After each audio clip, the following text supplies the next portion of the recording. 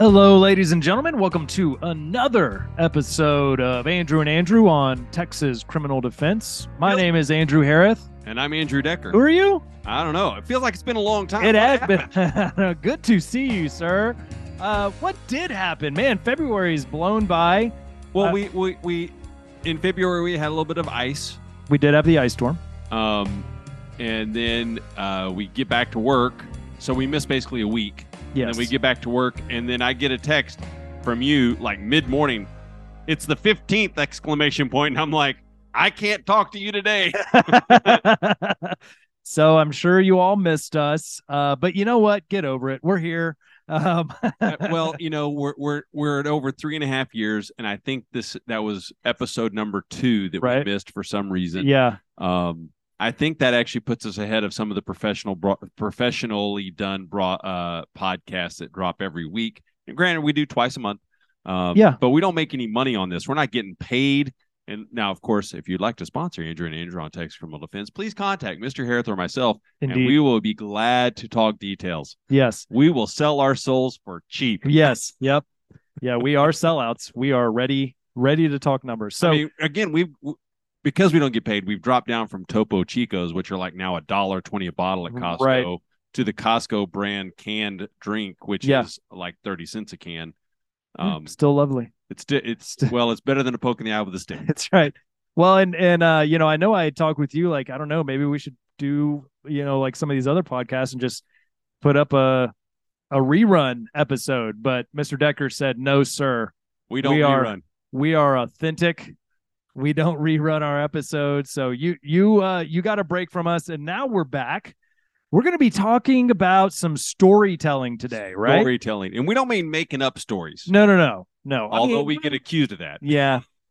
We do get accused of that a lot. But really, you know, the story of your case, we have sometimes referred to this in, you know, selected in our jury selection, voir dires, or talking with other attorneys. But we're really going to get into openings and closings today. And it's good timing on our part, right? Because you just gave a CLE, couple CLEs on this. Yeah, I've actually given this CLE in January, and then moments ago. This is fresh off the press.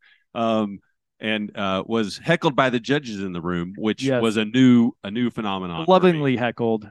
Right. I think good-natured ribbing. Yeah, I think it was respectful heckling. It was, yeah. But still well received. So openings and closings.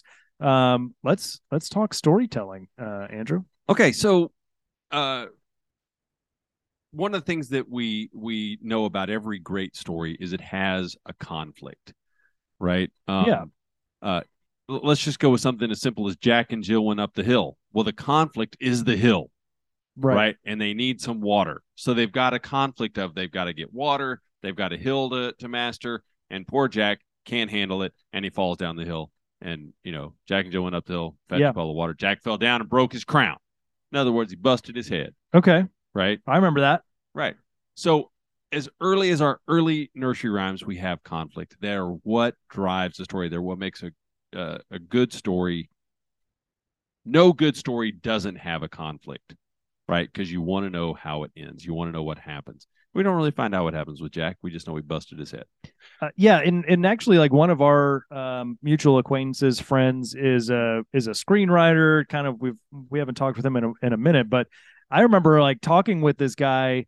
And just kind of telling him about my day, and he's like, God, this is a terrible story. You know, like what's going on here? Does it have an end? Is there a catch? Is there, you know, what's going to happen in Act 3? Where's the hook? Like, he's always talking about the conflict between characters, within characters and stuff. So right. I mean, every story has a conflict. I get it. Right. So a conflict or a villain. And I don't really have a minor in English, but I have enough credits for a minor in English.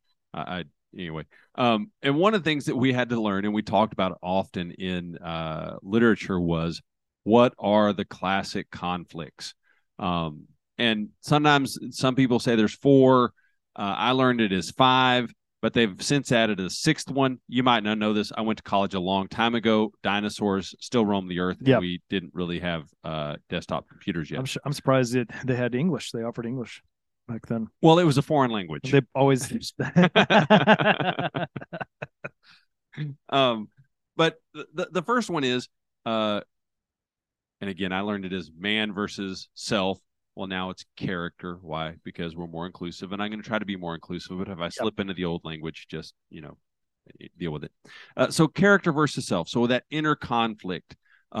Great examples of that now would be any movie where the person is dealing with an inner demon, depression, addiction. Those would be character versus self. Really, the conflict they have is not beyond their own person or their own weakness. Then the next one is character versus person or other. In other words, the way you and I feel about each other, Mr. Harith, we are constantly at each other's throats. And so you versus me would be character versus other. Trying to best each other. Right. In all things. Right. But a more classic, if you want to go to a movie example from the 80s, Kramer versus Kramer. Right there in the title. Right there in the title. It's mano y mano, if you will. Then the next one is character versus supernatural or divine.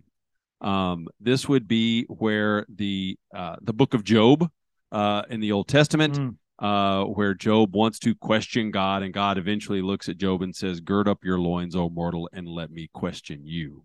I don't think I ever want to hear those words from God. That sounds terrifying. If that's not terrifying, you think standing in front of a judge is bad? No. We've said gird your loins a time or two on this show as well. Right. Well, I'm a preacher. It's in the Bible a lot. So, but a more classic example would be something like Hercules, right, where he's given the test by the gods and he has to complete these tests to prove himself worthy. So it's that conflict that really is between the person and something bigger than the person, supernatural, divine kind of nature question. The next one usually is then person versus or character versus nature. This would be the movie Twister, where you're dealing with a tornado, Jaws, the movie Everest, anything where basically the conflict is surviving nature itself. For those of you who are old enough, if you played the Oregon Trail on a computer somewhere between like 4th and 8th grade, that mostly is man versus or person versus nature, right? Because the disease, the mountain lion, the snowfall, all those things kill you. All of that's nature. Fording a river. You lost all your supplies, and you're going to die of hunger, right? Again. Yeah. I love that game. It was. And did anybody ever win? Did anybody ever make it to Oregon? No, I don't know. I know I lost more times than I won if I ever won. I can't really remember too much from back in elementary days, but there has to be a point to it, right? Well, the point was to get to Oregon. Well, right, but we digress. Yeah. Let's move on. So then the next one, I know we're not going to talk about the Oregon Trail. I've got so many questions, though. We'll have to wait till after. Okay. Right. We'll talk about this later. Then the next one would be character versus society. This would be where a group of people or a single person takes on the greater society. And one of the examples I came up with is the American Revolution, right? It's a relatively small group of landed gentry that decide to take on the whole of the British Empire. Right. That is a character versus society. But you might also include like the Hunger Games. If you're going with fiction, you might think Rosa Parks when she decides she's not going to move on the bus. That is a single person taking on the norms of society and ultimately better society for the long run. Hunger Games, not so much. Everyone dies in the end. And then finally, they've added this since I was in school. At least I don't remember it from school, and the things that I've seen say it's new, are character versus technology. And ironically, when I gave this presentation, we couldn't get the computer to work to show the presentation. I lost the technology one. I should have gone home at that point. but it's really more think the Terminator, the Matrix. You might even say Darth Vader in Star Wars, right? Because he's half machine. Probably say me and my laptop. Yeah, you and your laptop. But a classic example that goes back from before computers would be the story of John Henry, the coal driving man, the African American hero who takes on the coal digging machine and wins the race, and then proceeds to die from exhaustion. It's kind of the marathon story of you beat the clock, but you die in the end. Again, wow, it's depressing. That's really depressing. Sorry, but all of those have a villain. All of them have a villain, an easily identified villain, right? Yes, yeah. And that's just as important, I think, to like telling a good story as the nature of the conflict itself. Yeah, you got to be able to tell who the villain is. Now, sometimes you want in a good story that villain may not be fully apparent at the beginning, but eventually you're going to go, oh, there it was. Yeah, and can't think of his name, but the guy that does Sixth Sense, M. Night Shyamalan. I was just thinking he does a great job of hiding the villain. Sure does. In plain sight. Yeah. In lots of his movies, and then you go, oh yeah, I saw him the whole time and didn't even know it. So he takes that to another level. But here's the deal, Mr. Harris. I've not lived a perfect life. Have you lived a perfect life? I mean, close, probably as close as it. No, not anywhere close. Right. Would you cast yourself as the villain in your story? Absolutely not. No. Right. In fact, I'm the star of my own show. You know what I mean? It's why we have a podcast. Yes. I mean, if this isn't proof that we're not that we're not the stars of our own show. Yeah, everybody needs to hear from us too. Right. We don't just entertain ourselves; we entertain the world. You're welcome. This is our gift to you. We're like top 10 educational podcast in Botswana or Ghana or something like that. That one time, that one episode. Yeah. Okay. Right. I am not. I mean, I am certainly not the villain of my own story. There's been moments where like I have not risen to the occasion per se, but right. I think I'm like a lovable, affable character. Yeah, I like you. Thanks. That's great. Your mom says you're cool.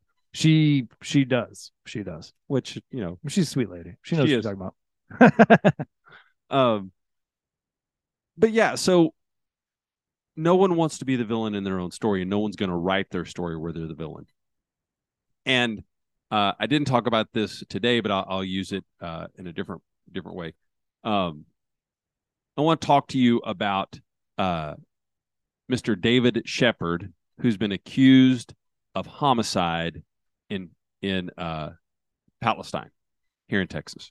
Right. Okay. Okay. The state has accused him of murder, capital murder, assault with a deadly weapon, and they're going to put on in evidence, if we refute that this is not, what it is, that he is known to kill animals, he is known to carouse with women, and even may have had a man murdered for the opportunity to be with his wife. Okay.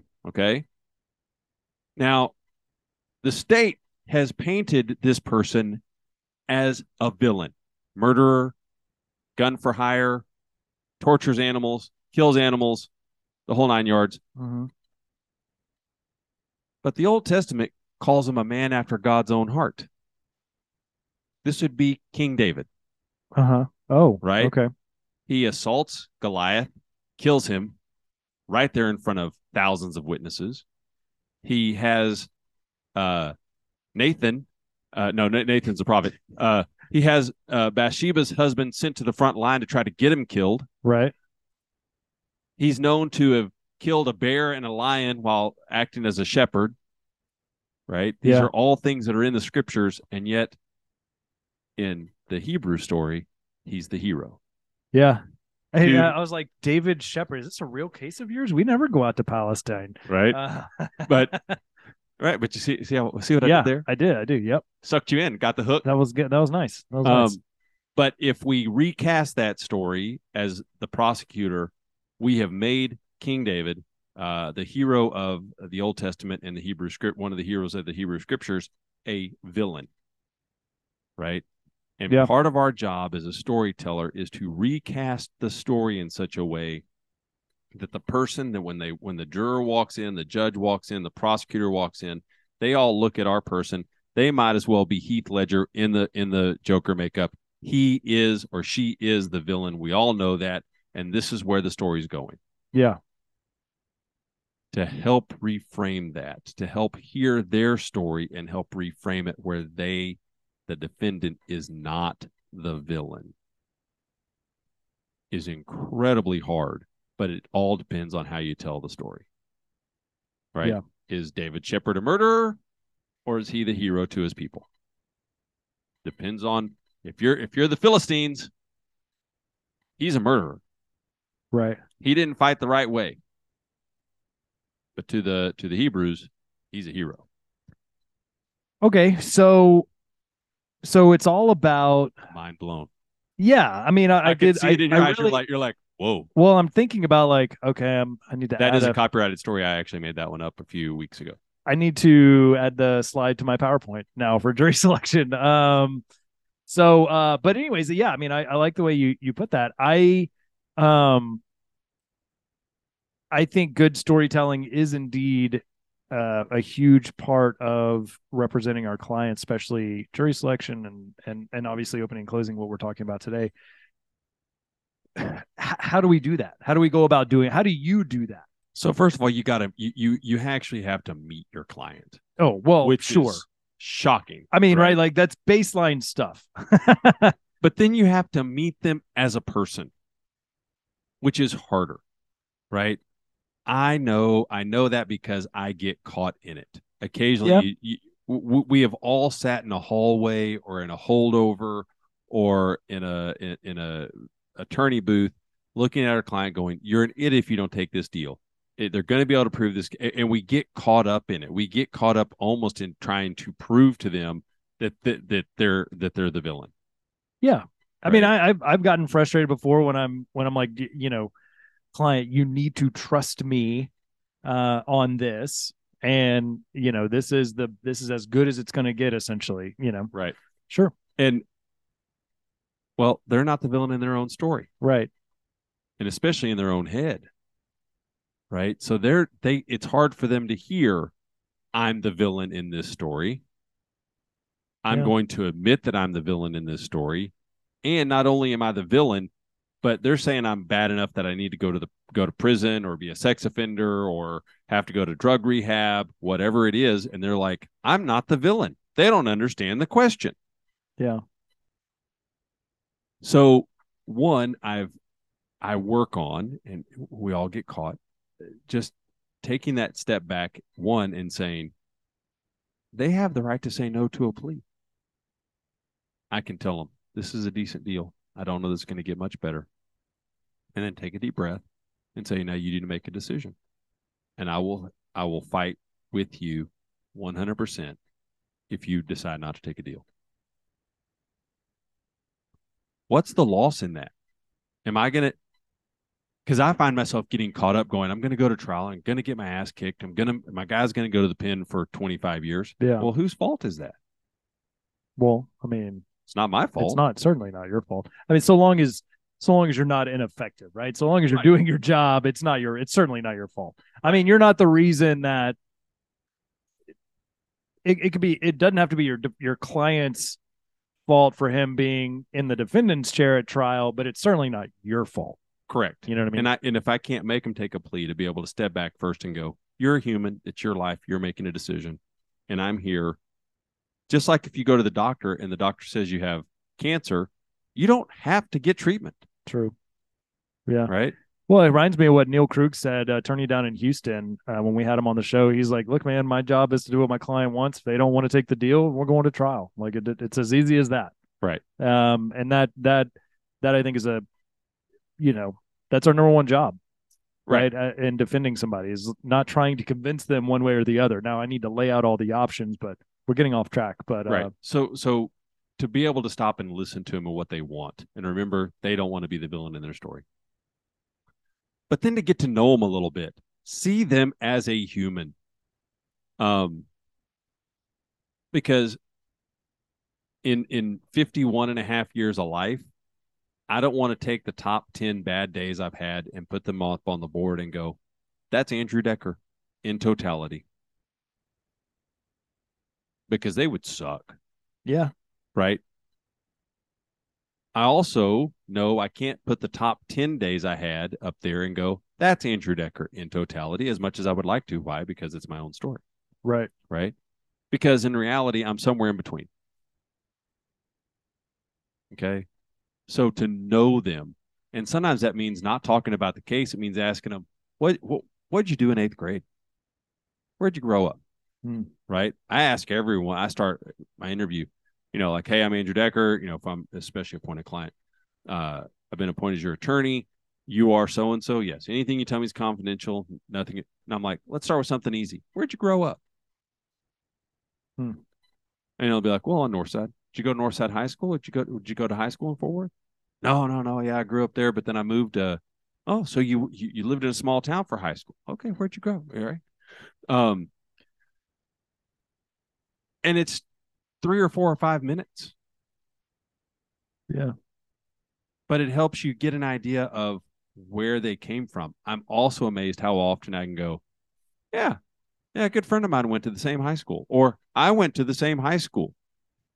Yeah, I mean, I think that obviously helps you in defending the case and establishing, the story of trial, what you want to bring across to a jury. It helps you humanize them, but also probably creates a lot of trust between you and your client. Yeah, it also gives. It doesn't matter what it is if you have something that where you can go, we have a commonality in this point, in this place.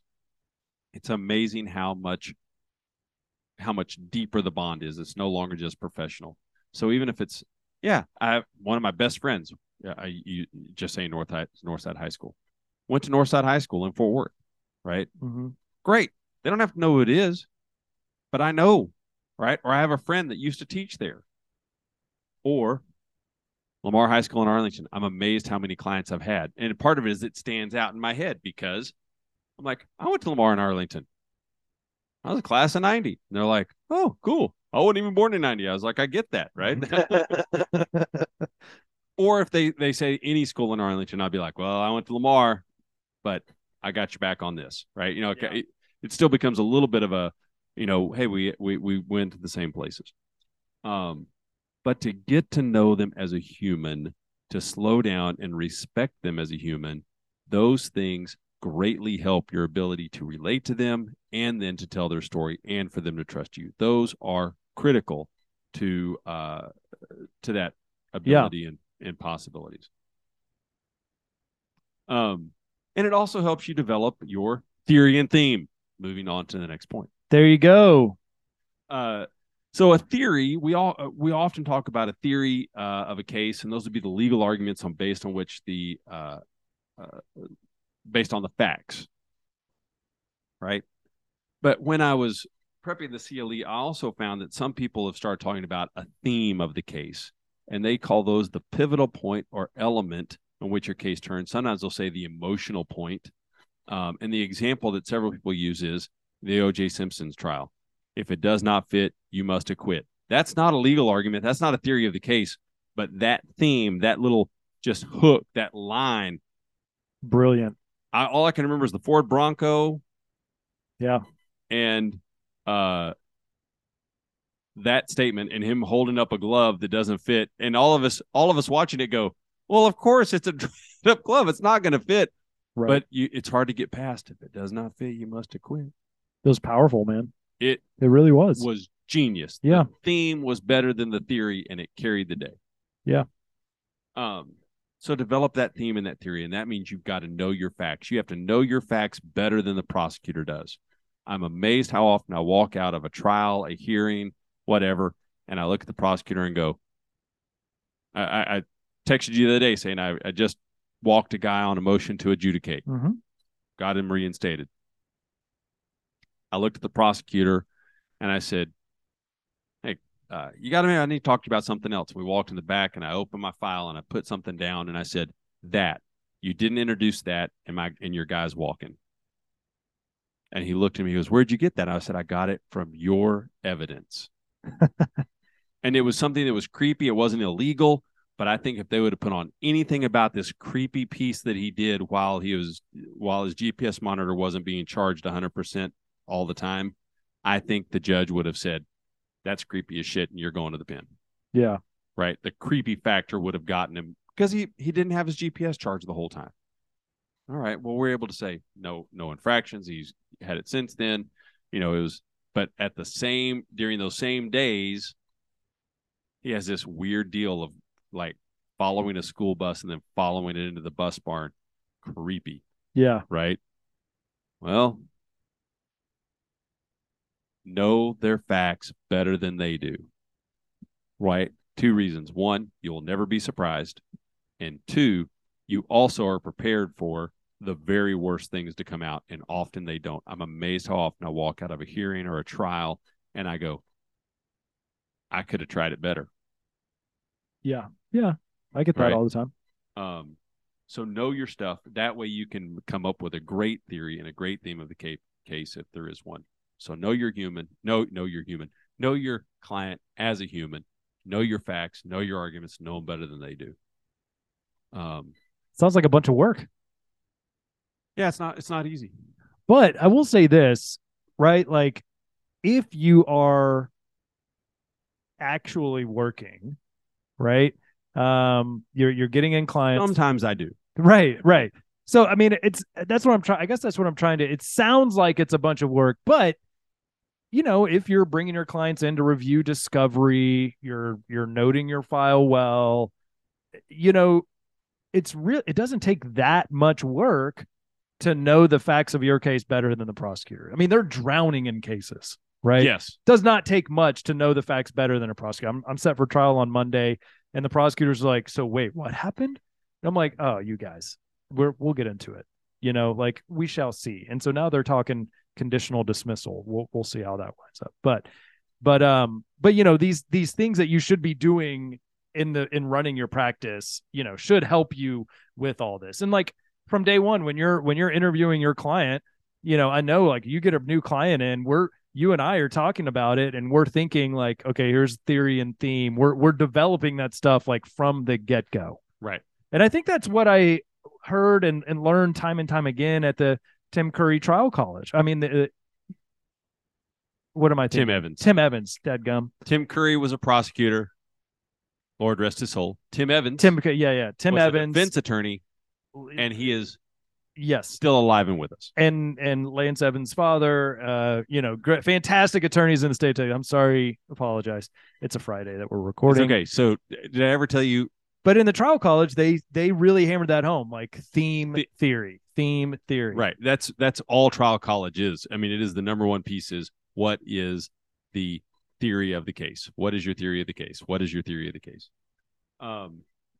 So Mr. Harith, we're finished with jury selection. We are the indictment has been read. Your client has said not guilty. Do you have a right to an opening statement? Well, okay, so I know the answer to this just because I just sat through this CLE. That's why I'm saying to look smart. Yeah. Well, okay, so I knew the answer to this. I wasn't answering. It was funny that a lot of judges, both judges in the room, like immediately raised their hand when you were like, do you have a right? Yes. Raise your hand if you think yes. Yep. You have a right to an opening. No, you only have a right to an opening if the state makes an opening. Now, judges don't know that. Obviously. So I cannot count on one hand when the state has waived an opening and the judge looks at me and is like, defense, would you like to make an opening? And I'm like, absolutely. I would love to talk with the jury and have all of their attention without any rebuttal from the state. Right. So, no, you don't have a right. Well, only when the state makes an opening. Right. But again, the state's going to make an opening almost every time. It's just kind of an automatic. Yeah. And again, the judges don't know. If they say, would you like to make an opening? I'm not going to stand up and go, well, judge, it would not, I don't have the right. I'm going to give the opening, and it would be on the state to object to that. Yes. At that point. Well, and yeah, and I always tell people, state and defense, like, just never waive opening. If a defense, if you wanted to wait till your case in chief to give it, that's great. Do that, but never waive opening. It's just such a nice time to lay everything out for the jury. Right. I like to put up road signs at that point. Yeah. I want you to watch for this, and this. Yeah. Do they ever do blank? And people, and if they're paying attention, they kind of look at you like, huh. And then later, because I know my facts, I know they didn't do blank, whatever it was. And I go, I told you to watch for this. It'd be pretty important to do. They didn't do it. They didn't present it. It didn't happen. It needs to be a not guilty. Yeah. Right. Sometimes it works. Sometimes it doesn't. But I put the road sign out there so that they have a different way to go. Certainly. What's a risk you take in making an opening statement? Minus, like tripping and falling right there in the courtroom if you're walking around. Yeah. I mean, okay. So there's some not so serious risks and there's some really serious risks, right? So the not so serious is like, okay, the state kind of gets wise to your theory and theme of the case and can kind of, head you off at the pass. They can use your own words against you in closing, all that kind of stuff. The really serious one that I didn't quite get, but you talked about in your CLE, and I'm not going to go ahead, is you can open the door. Which, like, when you said that, I was like, oh crap, that's so true that I just forgot in that moment. Yes. Yeah, that's extremely serious. Especially if you have priors, if you have extraneous offenses, if you've got ID issues, all that kind of stuff. You talk about that in opening, the state now can rebut that. Yeah. Yeah. So opening the door, sometimes your theory and your theme, you're going to have to open the door. It's all you've got. Right. Yeah. Inconsistent statements in a sex case. Right. Well, if the person has priors in a child sex case, they're going to come in if you even blink in that direction. Correct. But sometimes it's all you've got. That's true. That's true. And so know that you may be opening the door. If you don't, your client may go, why the hell did we not talk about these things? Because it's all we had and you didn't talk about it. You didn't bring it up. You didn't ask questions about it. You just let it sit there. I think that's going to be considered probably more egregious than opening the door on something where you're going to have to address it because it's all you got. Yeah. It's scary. It's scary, but you're right. I mean, like, you have to know your risk. That's just a part of knowing your case, is identifying that potential roadblock there and determining if it's worth the risk or not. Yeah. And you need to practice. I know that was a point that we made in the CLE that we didn't quite cover. Like, you need to practice your openings so that you don't mistakenly open the door or say something or use a phrase or a word or especially if you're trying to avoid opening the door. Correct. Right. Yes. But again, going to trial is often it's a risk, and our client has chosen a risk. Yeah, it's a risk. It can be a calculated risk. You know, I mean, I mentioned I'm going to trial coming up in a couple days. Our offer was max probation, straight probation. So conviction with the maximum time. I think if we're found guilty, I think this judge is going to do a very minimal probation, if any. So, there's no choice in that instance. Yeah. Sometimes you're betting on house money. Why not? Why not? Other times it's something where the client really cannot admit to what happened, because it would be marking themselves in a villain in a way that they consciously almost can't do. It's almost impossible. Yeah. To overcome that, to say, yes, I did this, and it's heinous enough they can't get there to say those words. And then other times they're like, if I'm going to go down for that, they got to prove it. Yeah. Okay. Yep.